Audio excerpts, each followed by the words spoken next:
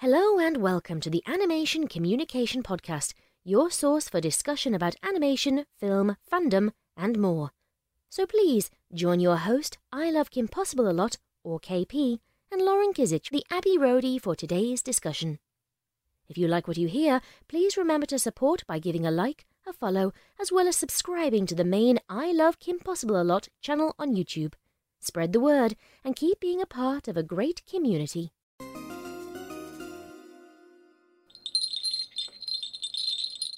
This episode is appropriate for all ages.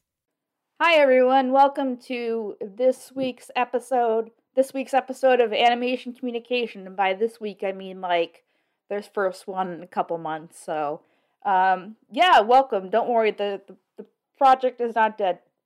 If we decide to kill it, we will tell you and not just like let it drift into existence forever. So Lauren's schedule is pretty beastly right now, so we will probably figure out something in the new year so you can still get your animation consumption from... I'm running out of words that rhyme with animation, so whatever. Dalmatian plantation. I should have like used my two brain cells to know that you were going there. Anyway. Yeah. So before we get into the news, we haven't talked about like just the generalness of things. So Lauren, how is the life that you lead?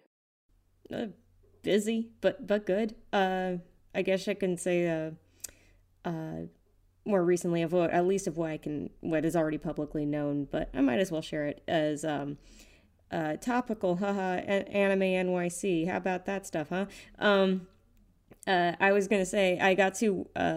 It's a good thing. I got to do a... I was commissioned by Doug Erholtz, who is an anime voice actor, and for those who know me especially, he voices Zenigata in Lupin the Third. He commissioned me to do some prints for him for Anime NYC for autographs. And so I got to work with him on that, and by the sound of it, people liked him, so I'm happy about that. I was especially happy that he liked them. But yeah, and we have plans to work together more in the future. Can't say on what, but I'm excited because hey, it feels like I'm cool. Okay, how did that happen? By the way, did he just DM you on Twitter or did he email you or? So, going back to like May of this year of 2021, I remember watching the Lupin the Third English cast. They were doing a virtual panel, and that with this company called Color World. So they do a lot of like it's kind of like Streamily, I guess you could say, where they do the virtual meet and greets and autographs and all that. Oh, like stuff. What GalaxyCon is doing now, where they're like, come spend time one-on-one with the person that you like for money on the internet, right? But yeah, but for this one, they got to do a free virtual like panel, so they streamed it on and they put it up on YouTube, if I remember. Yeah. And they, got to answer some, just general questions about the series, got to work off each other and all that stuff. And but then I remember Doug specifically saying what he was doing, because they were all asked, what do you do outside of voice dubbing and stuff like that? What projects do you have in the works? And he was just like, I like to be able to develop my own projects and develop my own stuff, and or at least work on other art projects. And sometimes I know I'd be looking for artists for stuff sometime soon, and I'm like, I immediately just kind of like jumped listening to that. And so I decided, like, super last minute, like same day decision was that I decided I'm like, I might just like get a one-on-one meet and greet with him for like 10 minutes, because they had a few different options for meet and greets, and one of them was a 10-minute thing. I'm like, that's all I need. So I got to, it turns out I was his last meeting of the day, that was pretty cool. They scheduled it same day, so I was at the end of the day for him. And within like the first couple minutes, we like hit it off, and he realized, like, once I said, oh, well, because he was trying to ask some general questions about, like, how'd you get into anime and that kind of stuff. And I said, well, like animation's kind of like, been my thing for as long as I can remember. I went to school for it, always, been drawing since I was a kid, and I do storyboarding and animation and character design. And he goes like, wait, hold up. Where are you at? I'm like, in LA. And he's like, hold on, we may have to like exchange contact info at the end of this. And so we ended up just like the rest of the time just vibing, just getting to know each other, and it was really cool. And, okay. Yeah, so we. That's kind of smart. Did we just become friends? Yeah. So, but it was really cool, and Doug is super super nice, and I'm so glad that at least through the convention, hearing more people, getting to meet him and just see how cool he is in person. He is so. Okay, yeah, that's pretty much what led to the commissioning, is that I was in his contacts of like, and he knows that I do Lupin art and stuff like that, and I being his most trusted source for Zetigata. So he basically came to me and commissioned me for the prints. Okay, yeah, well, like if only John Delancey was like paying attention and just like watch the things he was in, it'd be so easy. But anyway, okay, yeah, I was just curious because I saw that on my social media and I didn't have a chance to ask you like how that happened. So yeah, it went back several months for that. It was yeah, just as I said, and it was funny because I didn't expect anything to come out of that other than I was just gonna watch a panel. Lo and behold, then then this happened. How did that happen? I don't know. Just I was just like, hey. If he's looking for an artist, maybe we can connect. And then we ended up just like totally vibing. So that was cool. Yeah. Every time someone's like, you're an animator, I'm like, yes, I like money. So essentially is what I say now. But yeah, and I just been not doing anything exciting really. Just my roommate got into a car accident. It's not she's fine. It happened a while ago, so I have to like help her around the house and getting ready for art school and contemplating my existence and stuff like that. So yeah, I don't have any fun stories like that. I did do Grand Rapids Comic-Con, the one in Mississippi, not Missouri. That was really well. I had fun. I hope if people went to that, or if you're watching this post, listening to this, whatever, listening to this post, that convention, you had a good time. They put me, near the celebrities, in the celebrity section, which is, I'm usually not in the celebrity section. I'm usually in the artist alley or something like that. So, I did appreciate it, but a lot of times people don't know me specifically when they're going to a convention. They're like, and that's why I do majority commissions, because if people don't know what a KP is, or people aren't into My Little Pony, because that's still kind of what what's on a lot of posters. They just kind of be like, I don't know why this girl's a pony and she's on the posters as a pony. So I had to. What do you mean you're not a horse in real life? I'm not a horse. I'm not a horse, of course.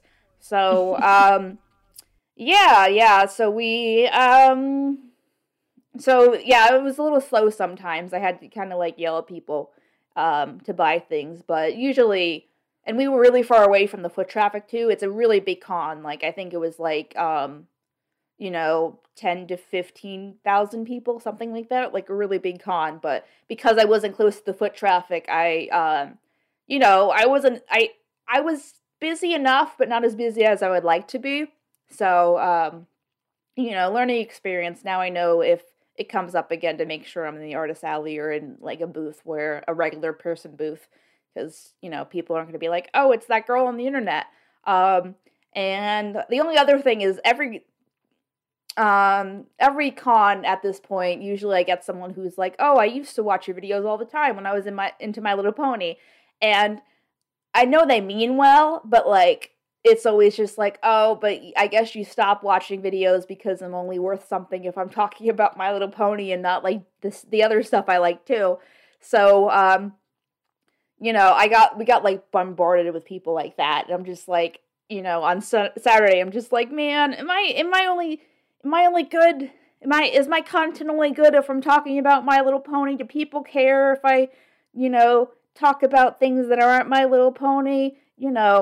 And I think we've talked about this before, but like as a creator, like you want to talk about different things, and I'm kind of, wanting to expand what I talk about slowly. I hope that's obvious with the stuff we've been releasing lately, but it's hard because, people are allowed to like specific things, but when you're creating stuff based around specific things, then people want that niche stuff from you. Like people want, oh, I want X, or I want Lauren to draw Zenigata forever. And that's kind of what you get known for. And then if you're drawing like something else, it's just like, oh, that's not Zenigata, I'm gonna pass. Oh, that's not a My Little Pony video, I'm not gonna watch this.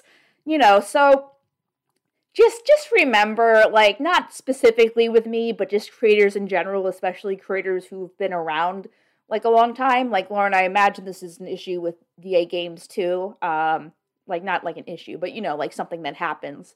Be flexible with the content you're creating and know that, or the content you're consuming, and know that, I know you like Sprite, but you might want to try Coke, because Sprite and Coke are made by the same people and they both care about making you happy on the inside. So, hopefully we're also possibly corroding your insides. I only have I say this while sipping a Diet Coke. I only have like a couple things in life, Lauren. Please don't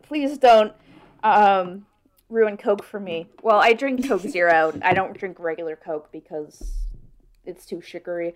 But anyway, I do drink Coke a lot. I did say, hey, it's a Diet Coke. Diet Which Coke. I know isn't any better, but... Diet Coke for people that are not on diets, I guess. I'm clipping a lot, so I'm trying to push the mic back. So cut that out, editor person. But, yeah, so I guess that's my general rant for now. So, and the only people that came up and were like, I like the podcast, we're still at Everfree, so no one specifically. But we have podcast business cards now. If you see me and want a business card for the podcast, remind us that we still exist. But anyway, I'm hoping that... Like, pick a card, any card. Yeah. Literally, they're all the same. I'm hoping that after our Lion King doc, that hopefully we're releasing in February, knock on wood. The biggest thing was getting vocalists for the ending, and now that we've gotten a couple, that problem is slowly taking care of itself, so that will help diversify the audience. But yeah, it's a big one. It's a big it's boy like an hour. Yeah, it's probably going to be like an hour and a half at the end of the day, so... Big boy time. Whoops, a full movie. yeah, and Lauren designed my Lion King faces, because that's a thing that I know she wanted to do. So I am a lion talking. So hopefully people who are not used to that will be like, why is this lion talking to me on the internet? Hi. Yes, I used to have a Lion King persona. Why do you ask? What is this furry shit that's popping up in my feed? Anyway, so yes. Keep on spreading the word about the content, people, but I won't dwell on that too much, because I know after 5 times I do it, people are like, shut up, KP, we want to hear about animation. So speaking of animation, Lauren, do you want to do the Golden Globe story? Yeah, so it's funny because the Golden Globes nominations just came out today as of recording, and obviously, there's only one category in terms of this podcast that we'll be discussing. So they named the nominees. So we've got, and I'm going to say these, Luca, Encanto, Raya, My Sunny Maud, which is from, I guess, the Czech Republic, and Flea, which is from Denmark. 3 of those are Disney out of the 5. Oh, I didn't realize it was so bad. Oh, no. Yeah, it's I mean, and it's funny because I'm like, I loved Luca and I loved Encanto, which is what we'll be talking about today, guys. It's topical. And Raya, I'm like, yeah, it's good. It was good. I mean, It's again, okay. I preferred Luca and Encanto over but and then the other two I wasn't aware of until today. So, I mean, kudos to the international films that made it in. I'm proud of you guys. But at the same time, guess who cranked out 3 films and put them out in 2021 and didn't get a single nod? Frickin' Sony. The Mitchells versus the Machines, a film that blew up almost as much as, I want to say, almost basically equivalent to Spider-Verse in terms of like the hype that it got. Yeah. Then you had A Wish Dragon, which was actually, when we had an episode about it, which we loved it. And then you had Vivo, which was a Lin-Manuel Miranda musical, an animated Lin-Manuel Miranda musical done by Sony. All 3 of those were from Sony. And not a single one got nominated. Not even nominated. It's When will the old cis white man learn that, there's more than Disney making fucking animations? Yeah, it's just like it frustrates me, especially when we're like when Spider-Verse was taking over stuff and actually won at the Oscars. That was a huge deal. Like, everybody was like, this is like showing like literally the pattern can be broken of either Disney or Pixar winning every time. So it was and that's no knock against Disney and Pixar. It's just, we always know, it's unfortunately because of the standards of the voting academies, that's just what happens. But that's why we have the Annies, guys. I mean, I've said it before, but I'll say it again. Like, for people that are like actively going to school about, why it's important to make films and why it's important to like have good representation and good stories, for them to scoff at animation, I think is the most fucking hypocritical thing I've ever heard. Exactly. Especially when it's so, there's so much you can do in animation and all the different forms of animation, and how you can push so many boundaries and break the boundaries with animation. And yet, it seems to be, it always gets the short end of the stick. And it's frustrating, because you look at it, and that's not, again, you look at the films in the categories, of course, they're always going to be, super talented people made these films, and they clearly put their all into it, and that should be applauded. It's, however, the nominations that when they go through for anything that's outside of an animation festival or an animation awards ceremony, it tends to go with like what is the popular vote for like the general audience that is not as savvy to animation. Mm-hmm. But that's why I'm like, I actually am like, at least, okay, the international films that made it in, even though I haven't heard of them until now, which again, that has to be with distribution, if they were regionally released or whatnot, I'm not sure. But I looked into the synopses of them and reviews of them, and I'm like, okay, so I'm glad those ones are getting recognition. It's just, again, when you have 3 of the 5 being dominated by one studio and its sister studio, it's kind of just I mean, I feel like someone's just like, oh, I don't know anything about animation. What came out this year from Disney? Because that's the first one I think of, because Disney's really good at marketing itself. Oh, we'll just choose these ones because I spent 3 minutes Googling it. Oh, shit, we gotta throw in some international ones so people don't think we're biased, but actually, we're not really. I'm gonna Google what came out this year for 3 minutes. Okay, there's the list. I'm gonna go take a nap now. That is the conception. Yeah, and but yeah, it's. I mean, we'll see how the voting turns out, and we'll see how the Oscars turn out in particular. And then of course there's the Annies. So at least we have other ceremonies ahead of us, but especially when all I care about is the Annies. Yeah. Because that's literally what they were made for. it's the Annies are animation awards. They're there to applaud the people and the films and everything in between in animation. So, yeah. Why can't we have nice things? All right. Oh, and then I guess you could say the other headline, on a lighter note, Centaur World Season 2 just dropped. Is it a lighter note? Because I've heard Centaur World Season 2 is pretty dark. Oh, honey. I don't think. Let's just say, okay, you saw Season 1? I did not. No, I haven't seen any of it yet. Okay, I'm just saying you should watch all the way through. Obviously, it is a chronological thing. It's a journey, so you have to follow it from episode 1. But each season is like 7 or 8 episodes. Oh, okay.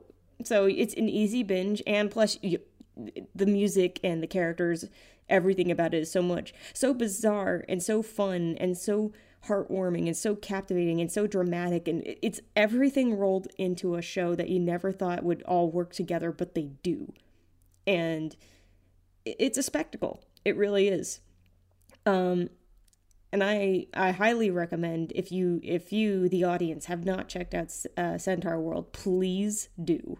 The premise seems bizarre. It is.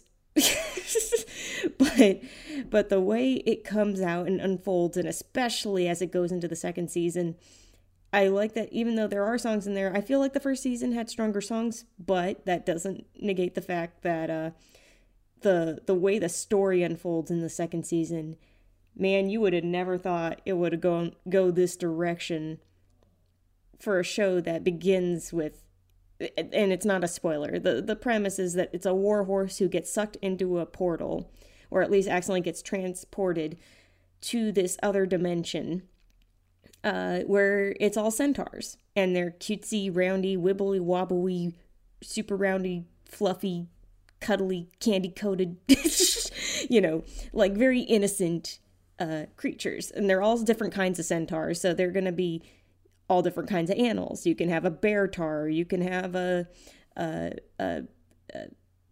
llama tar, you can have an alpaca tar, you can have an elephant tar, kind of like bird tars.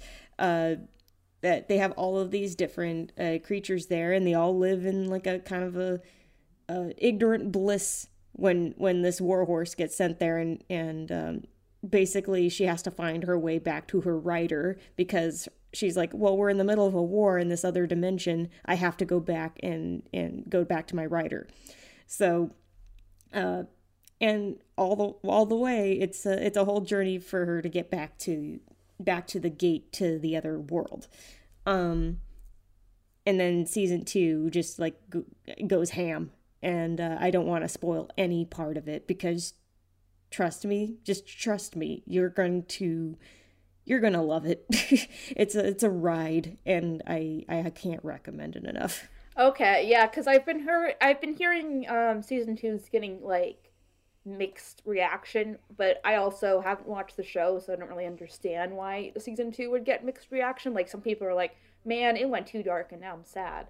So it kind of vibing. So I wouldn't say, I think for me, I didn't say it went too dark. I say it was, I anticipated, given the premises that the horse comes from a realm where all she's known is war, we were going to go back into that, and it's basically seeing how all of it ties together, because where everything leaves off is it's implying heavily that there's going to be a continuation of sorts after this. Mm-hmm. But I cannot say how that's going to be, because that's a spoiler for the end, obviously. But it's definitely heavily implying there's going to be more, at least of this world and the characters in it, and that's all. It's so hard to say things without spoiling them, because I'm like, but I'm telling you, we can move on. We can talk about season 2 next time on the KP podcast, and I'll be like, I know I'm late, but I have feelings. Yeah, we can talk about the entirety of Centaur World at that point, because if you get through all of them, which again, easy to do, because it's only about 7 or 8 episodes a season. I think the first one was like 8 episodes. And the second one was 7 episodes, but the 7th episode is like an hour long, meant to be like a finale, like a season finale thing. So, but yeah, it's so much fun, and it's got all this Broadway talent in there, lots of great fun animation, lots of great characters. Go check it out. Okay, yeah, we can move on because this isn't the Centaur World podcast. Hey, it's still part of the headline. I can still sell it. Yeah, that's true. That's true. So anyway, now we're gonna talk about the Disney movie that is it doing well at the box office, Lauren? Because I don't know. Well, the thing is, it's funny because everybody's saying, "Oh, bad at the box office." It's different in this era now because we're going off of old ways of measuring success. Is in a box office when it's like, well, if they had released the movie simultaneously on streaming and in theaters, I feel like, which they didn't with this one, I feel like they would have seen a lot more success because more people were counting on it being available for streaming simultaneously, which is like, hey, if anybody knocks HBO Max, I will I will debate you on it, because at the very least when Warner Brothers releases their stuff, they'll have a simultaneous release in theaters and on HBO Max. So there's that. Because Warner Brothers is cool. Yeah. So it's but with Encanto, I say it's so, for anybody that is getting the opportunity to see it on a big screen, I say go see it, because not because the story itself is big, it's because the visuals are so enamoring. And again, I don't know if I brought it up to you before, but they had to create like new technology to produce new colors that the system hadn't made before at Disney. Oh, and that's why this one's gonna be, this one I think Encanto is supposed to be like their most colorful film to date because of that. That they literally invented colors on a spectrum that they didn't have before. Wow. And yeah, if you haven't seen it yet, well, I mean, what are you doing listening to this? But if you have seen it, you get it. You get how gorgeous it is. And yeah, I in terms of its success at the box office, I feel like going by those numbers, I think it more matters in terms of the content within the film. And is that code for it's not doing well at the box office? Well, no, it's literally, it's a great film, and it's just a shame that because of the era we're in. No, I get your point. I guess there's a lot of people still feeling unsafe to go to a theater, yeah, or they are immunocompromised and they can't go. That's why I'm saying you can't gauge the success of a you can't gauge a box office properly anymore because of that. Yeah. So you can't measure success by box office. Like they're saying, West Side Story's not doing well at the box office either, even though a lot of people are saying, hey, it's actually pretty good. So, are movie theaters going to be faded out of society as time goes on? I just know that AMC bought up a bunch of theaters, especially like I know they had their acquisition of ArcLight, which was the former Pacific Theaters, for a lot of locations. And then they bought up whatever Pacific Theaters were left as well. So I mean, they're a juggernaut that's still trying to stay around and keep themselves going. So I don't know.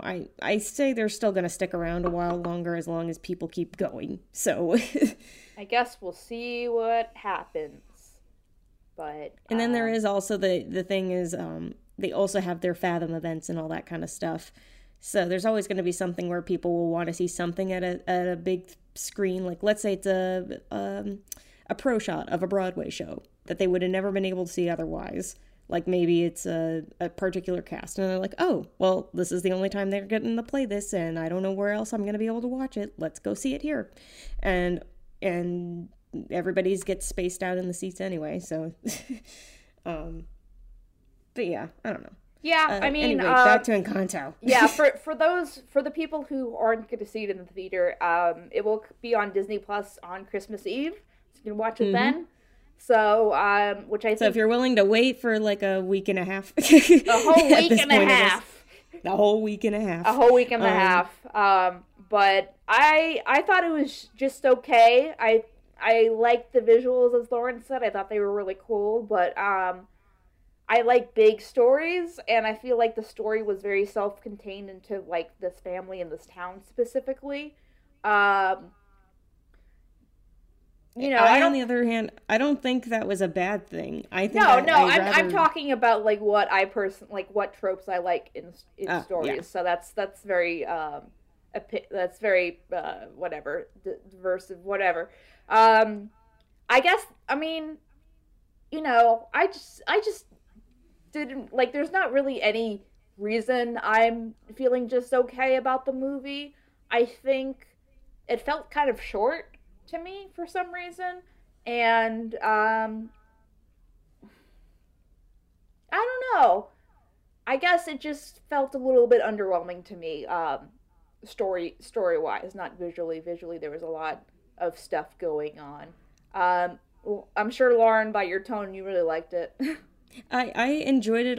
Well, I tried to have no expectations going into, and I try to avoid as much as possible. I even avoided listening to the soundtrack before going in, because I'm like, how many songs are going to be spoilers for what's going to come up in this movie?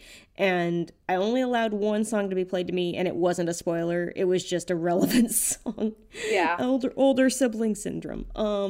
It was, and I still think it's one of my favorite songs out of the soundtrack. It's Surface Pressure. You know, the eldest sister's, the strong one, her song. But I was going to say, yeah, I know a lot of people say with Lin-Manuel that this may not be his strongest song lineup, which I can agree with that. It doesn't mean that they're not good. It's just, I know it's not Moana. I think that's what people were banking on. Yeah. Or Hamilton. But then again, two very different projects there. But you do get his stylings throughout the songs, which is nice. I think I liked that they kept the story small. I think it works to the advantage, because it is, in the end, what it is it's about the family. And I like how they give little windows to each of the family members, so you can see how everything, I guess this is not going to be spoilers free if you're going to be here. We can well, now we're going to move on to spoilers. So because I feel initial like thoughts. Yeah. I thought it was like 6 out of 10. Lauren, what's your rating out of 10?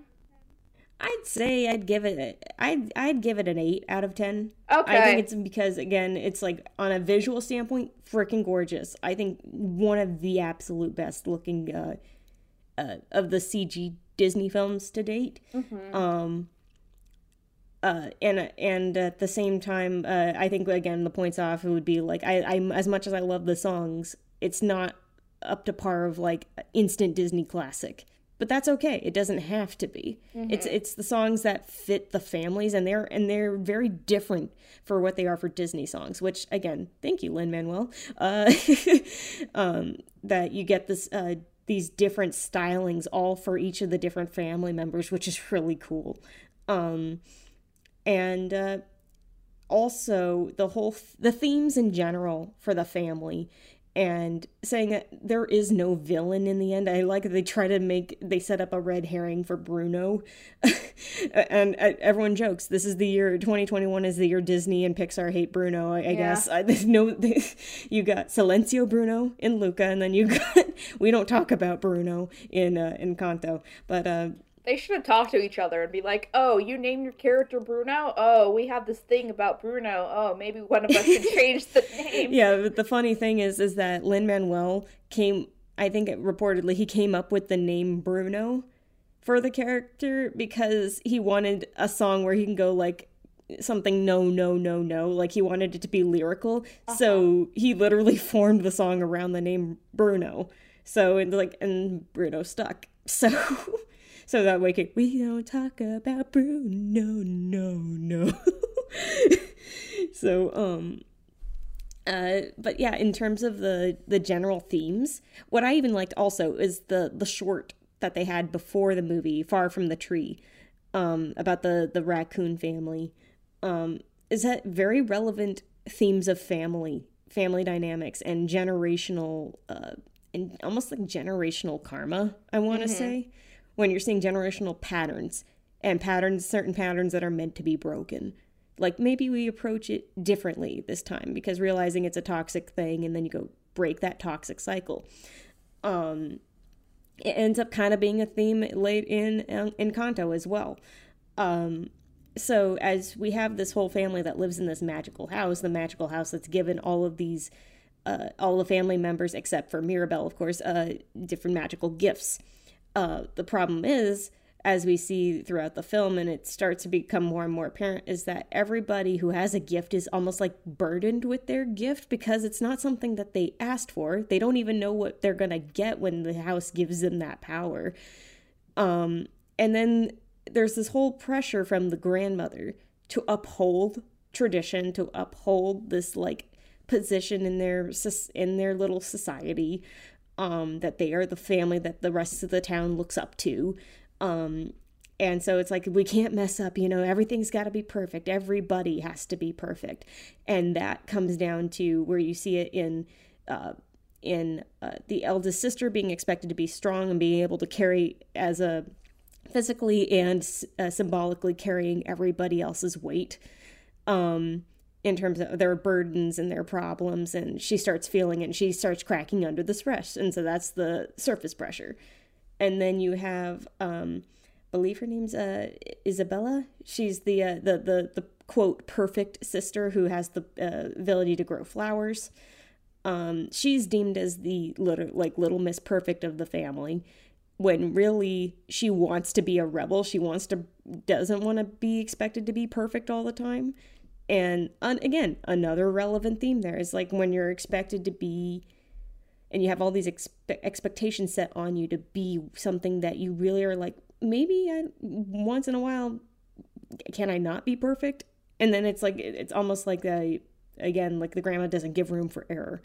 And when Mirabel is not given a gift by the house, it's almost like she sees that as, like a bad sign, that she sees Mirabel as, somebody who's like a burden because she's not this little perfect person like everybody else. But the problem is that everybody else that has the power in the house is also feeling the pressure of having to hold up that quote perfect family image because of their gifts. And it's gifts, again, they never asked for. They were given to them. So in the end, I like that there's no villain. It's literally just a family trying to work with the pressures that either are thrust upon them by the town or by their family, or and basically Mirabel trying to figure out what is causing all of this, strife in the household. And then she realizes at the end, and learns it for herself. It's all rooted in, again, it's the generational thing. It's almost like pressure upon pressure upon pressure, because of the grandma and her history and the house being a haven, and she doesn't want to lose that haven after having to flee with her husband and her children, having to flee basically from, I guess you could say, from like bandits that were killing, destroying villages and killing people. And her husband sacrificed himself to save them. And basically how I see it is that his soul became the candle that creates the Encanto. It's like Monster House, but happy. Yeah, but way more colorful and way less cement. We're referring to like a 2005. Yeah. 2005, actually. Oh, okay, yeah, 2005 CG movie called Monster House, which you can watch to get this one joke if you want to. Anyway, that's funny. All right, but yeah, continue. I don't want to interrupt your analysis. Oh yeah, no. I was gonna say, I loved how they presented all that, and then Bruno also, again, when he's a red herring to be a bad guy, he's not a bad guy. He's literally Bruno's the best character, fight me. Yeah, I'm like, I like that everyone jokes like, hey, if you are a person who likes stinky Ratman characters, here's literally a stinky Ratman. He is wonderful and puts on different personas, and he lives literally with rats in the walls of the house when everybody thought he was banished. He's like, no, I've just been here. This like poor guy, and it's all because he has the gift of seeing the future. And basically he saw a glimpse into the future that the family didn't like, and so the grandma pretty much banished him. That's healthy. And yeah, again, this is where it comes down to realizing where all of toxicity is all built up in this family. And it's because it's her pressure on the family, but then you realize why she does it. And it still doesn't make it, what I like is, again, they don't say she's right in it, but you understand where she comes from with it. Yeah. And in the end, they all have to, like, basically come together to heal and go, like, you know what? We hear each other now. We can't put this kind of pressure on ourselves and each other. And especially, like, poor Bruno. He was given this gift, and he didn't ask for it. And he's just going like, why do I always see, like, it's like every time I see something, it's something that nobody wants to see. It's always going to be like the future's bad. Everybody wants to see the bad things. And it's like, and when he ends up actually seeing something that would actually help Mirabel, it's immediately perceived as something bad because she's standing in front of the house as it's cracking at its foundation. And what I like is the symbolism of the house breaking down and having to be rebuilt. It's something that was on a foundation that got shakier and more cracked and more destroyed over time, that eventually it just, it crumbled. It fell apart. And to a degree, it had to. For the whole family to come together and realize what was going on. Mm-hmm. So, I don't know. I feel like it was a smartly handled movie for what it had, and that they kept the story small was nice, because I'm like, in the end, it's about the family. Mm-hmm. You don't need to have a big journey to show that. The journey is, I want to say it's kind of like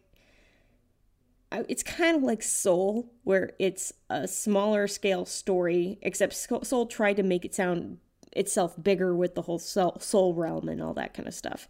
But I think Encanto handled it better in a more entertaining way, because I'm like, with Soul, it has important messages in it. And it does it very smartly, but it's not something I would repeat view. I wouldn't binge watch it over and over and over again. Mm-hmm. It's way too heavy to do that.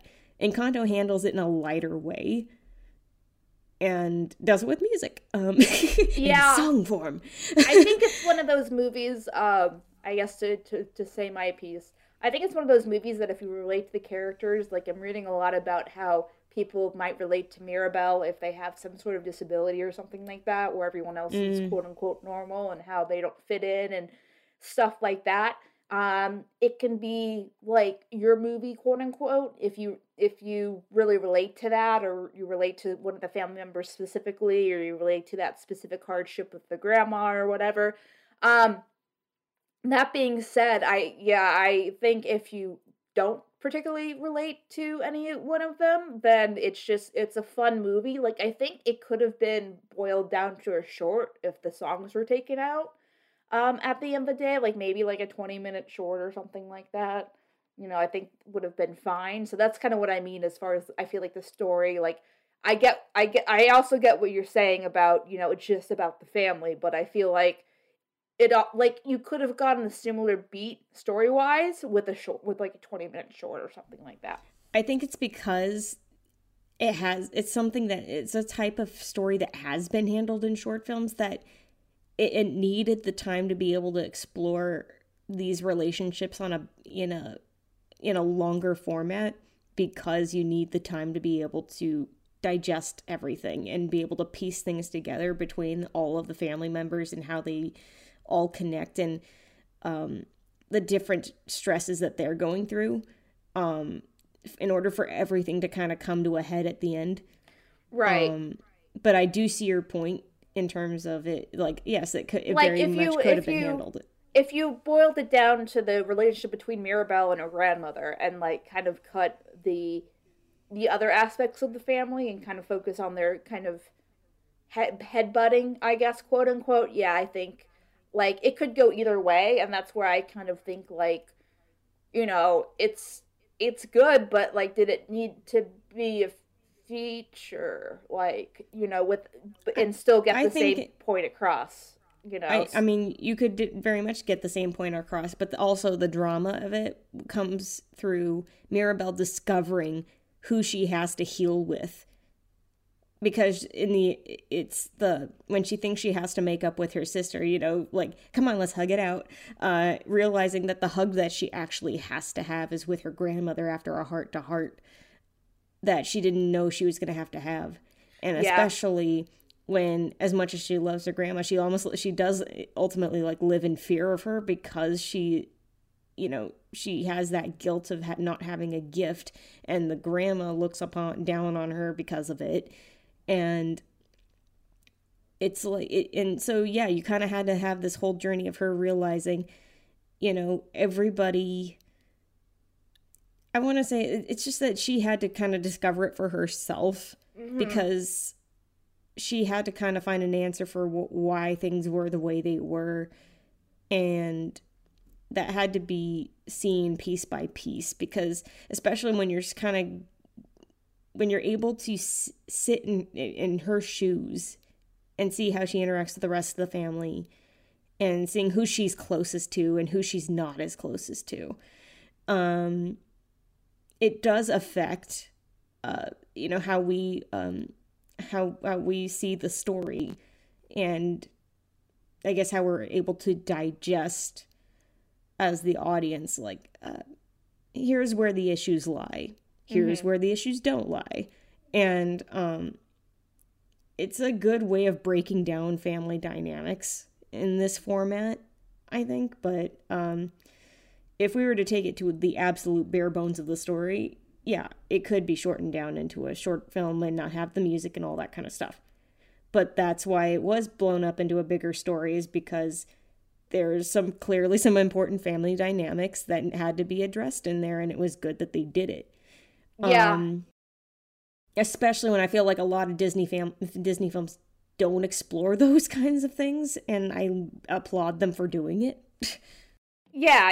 I mean, at the end of the day, like, like the pro, not the con, the pro of kind of stretching it out is that you can show that toxic grandma lady is kind of affecting multiple people and not just Mirabelle with her whole, like, and as well as it's not just like a feud between them. It's something that's affecting more than just them. If that makes sense. But yeah, I think kind of I agree to disagree with the other points, but I also wanted to make a comparison. So if you guys haven't played it, it very much reminds me of Edith Finch. So what I'm talking about, I don't think Lauren's. It's a game. It's called What Remains of Edith Finch, and it's great and it's beautiful, and I'm probably going to talk about it on the main channel at some point. But it's also very, very, very, very sad.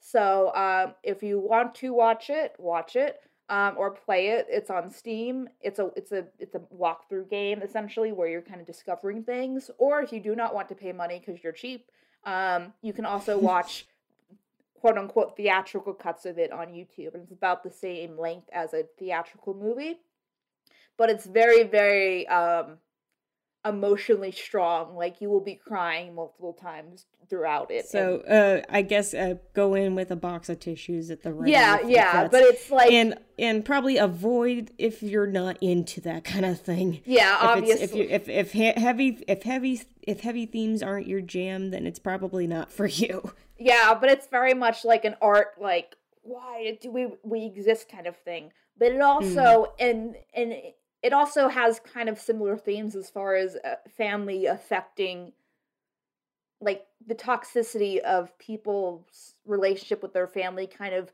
trickling down through the generations.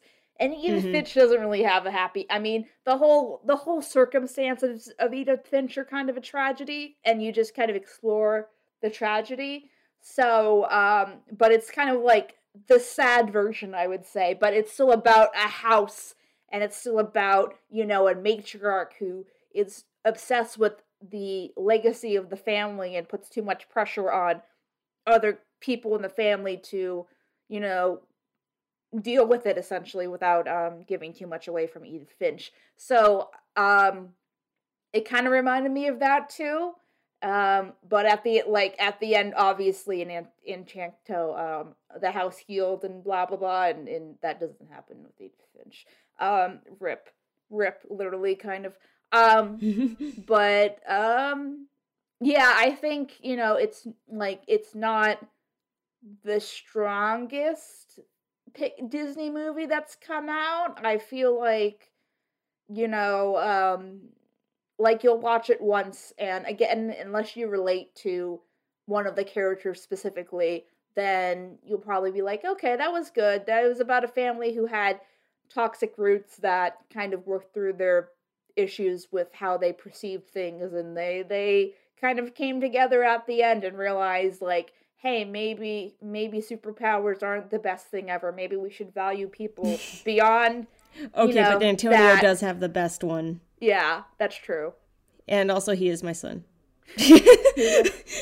Oh, something I also wanted to bring up for his dad. They just used the same model for Maui, right? And they just put the hair on. I mean, it seems like it almost, but I mean, he does have a similar build. He's just shorter. God bless. I was gonna point that on Twitter because I'm just like, you guys, I know things. You can't do that. Also, I guess Camillo, their other son, who is he's the shapeshifter. Somebody looked into it. And I'm like, you know what? They could be onto something. Is the description for Camillo says he is a teenager who is trying to figure themselves out. And I'm like, interesting use of he, they. It almost seems like that they're trying to allude to the fact that, you know, like anybody, a young person trying to figure themselves out. And it could also be translated into, you know, figuring themselves out gender-wise, you know? So you never... and considering Camillo has, like, these... they noted that he's a boy with eyeshadow on. He does. So it's almost like it leaves it open to interpretation that way, which I think is really interesting, and I wouldn't actually be surprised if they ended up going, yeah, he's kind of figuring himself out, and maybe there's a story for him down the line, but that would be cool if they ever... Yeah, speaking... delved into the family again through, like, books, maybe. I think that'd be pretty cool. Or, like, a short or something. Yeah, where are they now? I'd like to see that with this family, because they are interesting. Disney Plus short that will happen in, like, 5 years. Anyway, yeah, speaking of LG, whatever, I never get the things right. You know what I mean. The muscle girl, right? She's popular with Louisa. I was trying to remember. Her name was Louisa. Yeah, she's popular with the gays, right? As they say, because of her build and, you know, how she's just being received. And I just think it's fun that, you know, people are like, because there's not really been a buff female character in feature film. And they treated her with lots of love and care in this movie. I'm like, I love Louisa, and just, you know, especially just like relating to Louisa in terms of like being the elder sibling and having a lot of pressure on you to be able to shoulder a lot of responsibilities, that kind of thing. And again, her song's a jam. I mean, a lot of songs are jams, but that one especially is a jam. But it was, and also, you're right. In terms of her design, she was very well designed. And I'm glad that they went with, like, the variety of shapes. And especially I'm like, if you're going to have a strong girl, I mean, how else are you going to do? I'm like, how else to perfectly illustrate her strength? And they designed her really well to be a perfect balance of that strength and also just, like, like with, I know like when there's like some like older cartoons and stuff that would all fall into like weird stereotypes of like strong girl, but gotta have like a deep gruff voice or whatever, and they don't do that with her, like thank God. Yeah. So she's actually treated with care. Way to go, Bo. Go, Louisa. And yeah, I mean, go ahead. oh no, I was gonna say, and yeah, again with Antonio, I'm like, the moment I saw like literally just one trailer with him interacting with the animals, I'm like, you are my son. just hanging out with the animals and being good with the animals. I'm like, yeah, I mean, I'd want that power too. Yeah, that's a mood. Let's see what else. So I was pleased by that, and I was kind of expecting through her song, because Hercules is mentioned in her song, that it would be like the Disney Hercules and not just like another Hercules. No, that was I appreciated the, oh yeah, that's another thing, the visuals in the song sequences, like the choreography and everything, like that was fun. It felt like I think even Shafrilla said, and it was something that I had been thinking about, and he worded it just about how I was thinking it, was the song sequences, when they go into like the fantasy look, they're almost like Friend Like Me. Mm-hmm. And I'm like, yeah, you know what? Yeah. Because they go very theatrical, very, about character in the spotlight, while bizarre stuff goes on in the background, mm-hmm. or these intense, crazy visuals that have nothing to do with like the actual environment. All these like I guess was it like diegetics and stuff that is not happening within the universe. It's just part of a dream sequence and stuff like that. Mm-hmm. Part of a fantasy. Yeah, it feels a lot like that, which was, I guess that's why there was a lot of fun with these different musical numbers, that they were able to go all out with those kinds of visuals. And that was really great. I like that they experimented with that. Yeah, I did as well, because, you know, what makes a movie suck is if you're going to put songs in it and not have, you know, fun visuals with the songs, or else why animate the damn thing? Yeah, exactly. But it's like, if you wanted a musical with just the characters standing there singing, you could have just done it live action. But yeah, no, you take advantage of the fact that animation, you can do frickin' anything with it. Lord. I don't really have any more thoughts about the movie. It was okay for me. It was fun. The songs they're not Hamilton catchy, for sure. Yeah, and I guess you could say, because depending on Moana and what do you think of Moana's soundtrack? I think the Moana soundtrack is much better than this one. Yeah. So I'm like, again, I can agree with that, where it's like, every song was a bop out of Moana.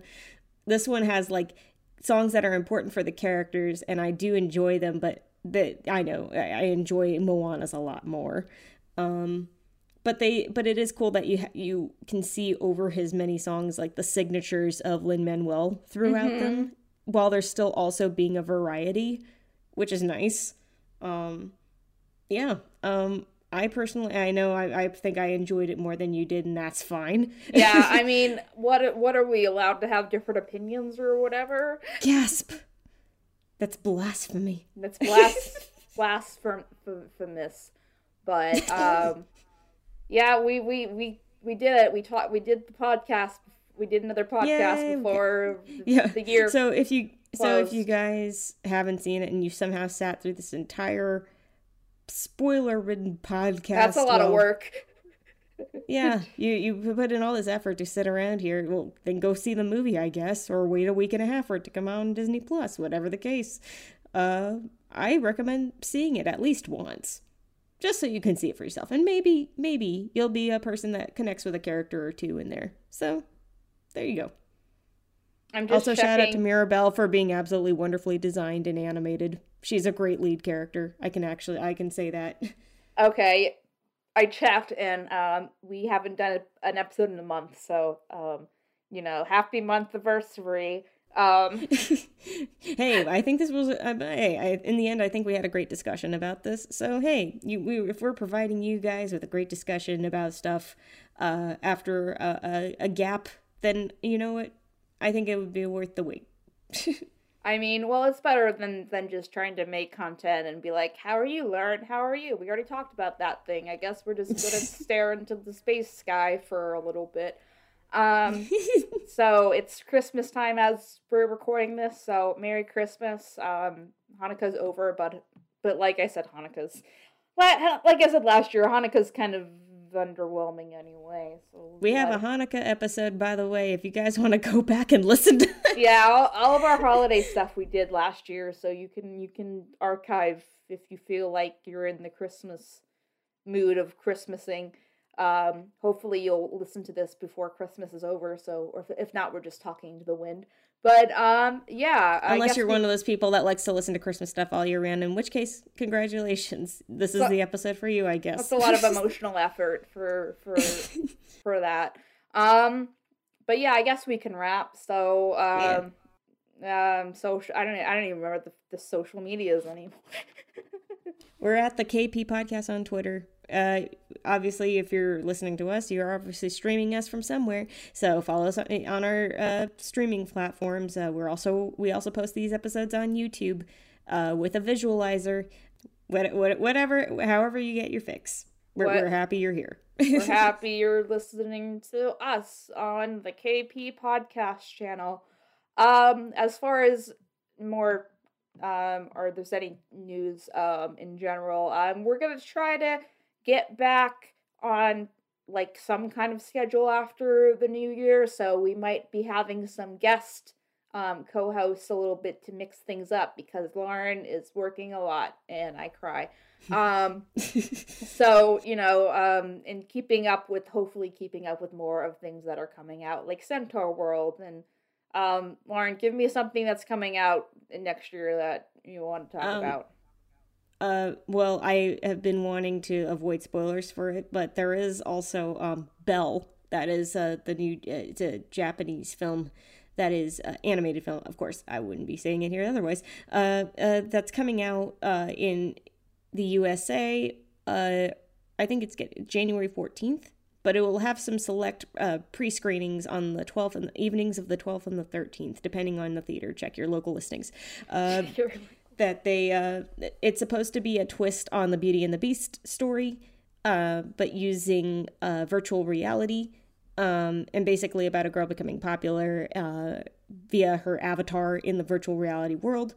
And there is also another character who is portrayed as a beast within that same realm. So there's a whole, but it's not 100% supposed to be like verbatim, like the Beauty and the Beast tale.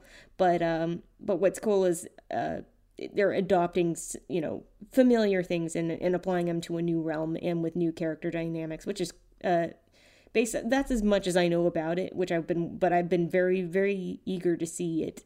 Yeah, I was gonna say ballsy of them to name the movie Belle, because I imagine like normal people would be like, I'm confused, is that a Disney movie? Is that a thing?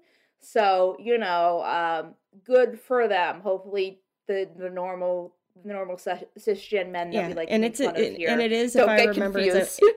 it's a 2D and 3D animation, it's a blended film, so where the characters are normally like 2D animated in the real world, in the quote real world, in the virtual reality one is where it's CG, but it's got like a cell shading and that kind of stuff, so it has like a 2D look to it, but it's so anyway, it looks really gorgeous, and I know there's people who have already pre-screened it somehow through ASIFA and all that kind of stuff, and they said they loved it and have not given any spoilers on it, so that's good. So I'm excited for that one. Yeah.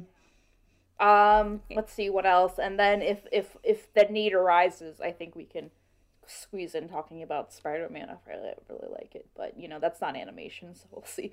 That's another thing. We're getting a two-parter for, as far as I know, 2 parts for the next Spider-Verse film, because it's saying, what was it,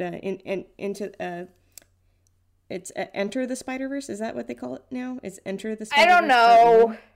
Beyond the Spider-Verse? It was whichever Spider-Verse it is. It's not whatever. We're talking about not No Way Home, we're talking about the actual animated Spider-Verse. Oh, I was talking about No Way From Home, but I think they're both connected too. So they're not really connected, but they both have similar themes as far as there's the reality and stuff. The Miles Morales one and the Peter Parker one. Well, we'll say that maybe that separates it a little bit. So anyway, I'm a big Sam Raimi simp, so I got my tickets for that and I'm excited. So. What do you mean? There's no Tobey Maguire and Andrew Garfield here. See, they're not in the trailer. My favorite thing is someone, I don't know if you saw it, Lauren, but someone edited that scene in Incredibles. Yes, when they say he moves right there, and it's where what was it? Where the lizard gets punched in the face by the air. Like, it's almost as if somebody punches him here. So I'm sure it will be out by the time this podcast comes out. But we'll be talking about. You got two multiple universe Spider-Man movies coming out, one animated and one live action. Maybe they're in the same universe all along. Or it's one of the many. It's a multiverse after all. Yeah. All right. So, and then as usual, please consume the main content. We did a top 10 Disney villain song because I'm also top 10 Disney villain song list thing that people do. And it tanked, I think, because it got hit by Content ID really, really hard in the butt. So we're gonna be more careful in the future. But tell your friends because I want to feel relevant again. Anyway, Merry Christmas. Hopefully, you guys have a Happy New Year. Woo. Yeah, we'll catch you all on the flip side. If there's no new episode before the end of the year, this will be our episode. So. Have a very safe and happy rest of your holiday season. Very happy rest of 2021. And here's to 2022 being bustling and busy and hopefully awesome. It's a little better. Because we got a lot to look forward to. Yeah, and the podcast isn't ending, so don't worry. Yeah. All right, bye every pony or whatever. Good night, everybody. Thank you so much for listening to Animation Communication on YouTube, Spotify, or your favorite podcast provider.